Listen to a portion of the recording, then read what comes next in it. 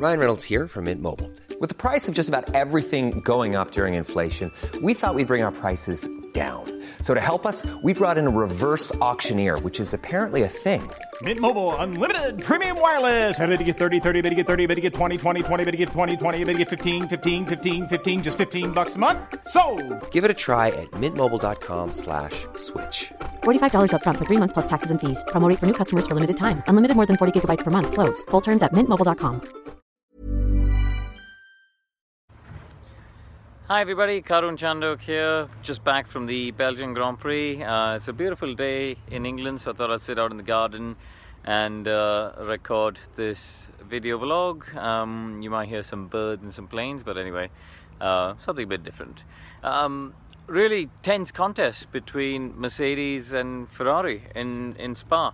Actually, I think it ended up a lot closer than a lot of people, including me, expected. I mean, this really should have been a Lewis Hamilton Mercedes slam dunk, but actually Ferrari seemed to be a much better form than I think anyone really expected. All of a sudden, especially when we got to Q3, it became quite apparent that it was game on. It's interesting now, I think on the Fridays they're all playing games, particularly Mercedes, Ferrari and Red Bull. They're all playing games a bit more in terms of showing their hand, and therefore, you know, as the season goes on, different engine cycles and things like that, we're not seeing the peak performances until really Q3. So, free practice 3, and then eventually when we get to qualifying Q2, we saw Mercedes turn the wick up, and they gained something like 5 kilometers an hour, which I think is just sheer power, and it shows the difference in the power modes. The wind didn't really change direction, and I don't think they changed a huge amount of downforce.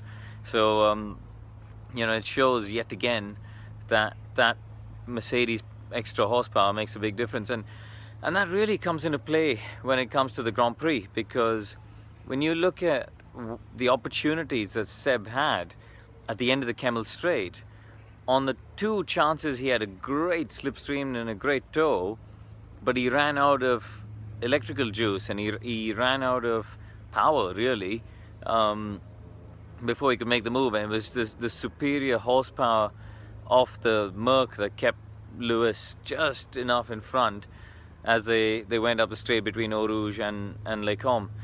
So, I mean, let's go sort of through the weekend. I think Lewis, absolutely stellar weekend, faultless all through it. You know, in qualifying, the lap he delivered was absolutely stellar. There was, I don't think, anything left on the table. He did a pretty, you know, solid job all through free practice. You know, Valtteri had no chance. For whatever reason, Valtteri looked really off color. Didn't look like he was anywhere close to where he needed to be to challenge Lewis. And come the Grand Prix, for me, I think that there's a key moment. Not so much after the start, because I think off the line he just had more grunt than Sebastian at the top of Les Combes, but I think there was, on the safety car restart, they went through Eau Rouge, and the way that whole thing unfolded, I think first of all Mercedes did a very good job of making sure that the drivers had enough ERS energy from the electrical side at the end of the Kemmel Straight in case they needed to defend. So Lewis was able to go to a higher power mode and change the mode. So at some point Seb had a bit of a derate, whereas Lewis could keep going. But still, he was on the soft tyre, whereas Seb was on the ultra soft. So that's 2 steps different, and therefore the tyre warm-up was not as good as on Seb's car. But when he got to the Kemmel Straight and he was going down there, and you could see he picked one line, he stuck to the middle of the road, and Seb was sort of going left and right, and he judged, I thought, that braking to perfection. And that to me is one of Lewis's biggest strengths, and always has been through his career. You know, there are very few people in the history of F1 who have been better on the brakes than Lewis Hamilton, and I think we got such a good illustration of it on Sunday, where he picked his braking point, he got the car stop. I mean, psychologically that's hard to do. You've got a guy on potentially better tyres right behind you in the slipstream, but he picked that point, stuck to it, got to the apex, and then he was away. So I think that was a classic Lewis Hamilton defense, and it's those moments on where championships are won, and you compare that to someone like Bottas, who looked so off colour all weekend and got mugged on the restart by both Daniel and Kimi. And suddenly you realise that's why Seb and Lewis are the A-listers. That's why they're the number ones in the team, and that's why they are the two guys at the top of the World Championship. Let's go through the rest. I thought Seb dug it out in qualifying, got lucky because Kimi gave him a slipstream, but he didn't look as comfortable as Kimi through free practice.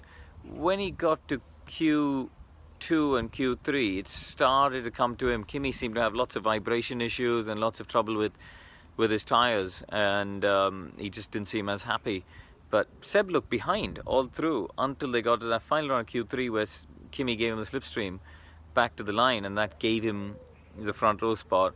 In the race, Seb did what Seb does. He's got tremendous ability to hammer out those laps, lap after lap after lap, kept the pressure on Lewis, waiting for a mistake. The mistake never came. Equally, he never made a mistake. They just sort of sat together all through the Grand Prix. I think, as I said, I think there was maybe that one opportunity after the restart, but I think the combination of the Mercedes power modes and Lewis's braking kept him in front.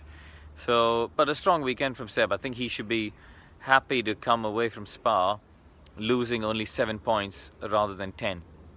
And I think for Mercedes it was opportunity lost for not getting Valtteri in between Lewis and Seb. So I think that was quite a key point for the championship. For Kimi, it was a strange race because he got the penalty for double wave yellows, and it's such a hard one because as a driver, you see double wave yellows, you need to back out of it. But in fairness to him, they were on the straight, completely away from the racing line, and I think he got caught out just because he did a personal best sector, and it was quite harsh on him. But the rules are rules, because otherwise I think he actually had a good car in the race, and he would have definitely ended up ahead of Daniel. So it was a shame for him, real utter shame for Max, because there was 80,000 screaming Dutch fans in the grandstand. It was absolutely nuts. When we were driving in on Thursday, Lee McKenzie and I don't know how, but after 16 years of going to Spa, I still managed to get lost arriving at the paddock.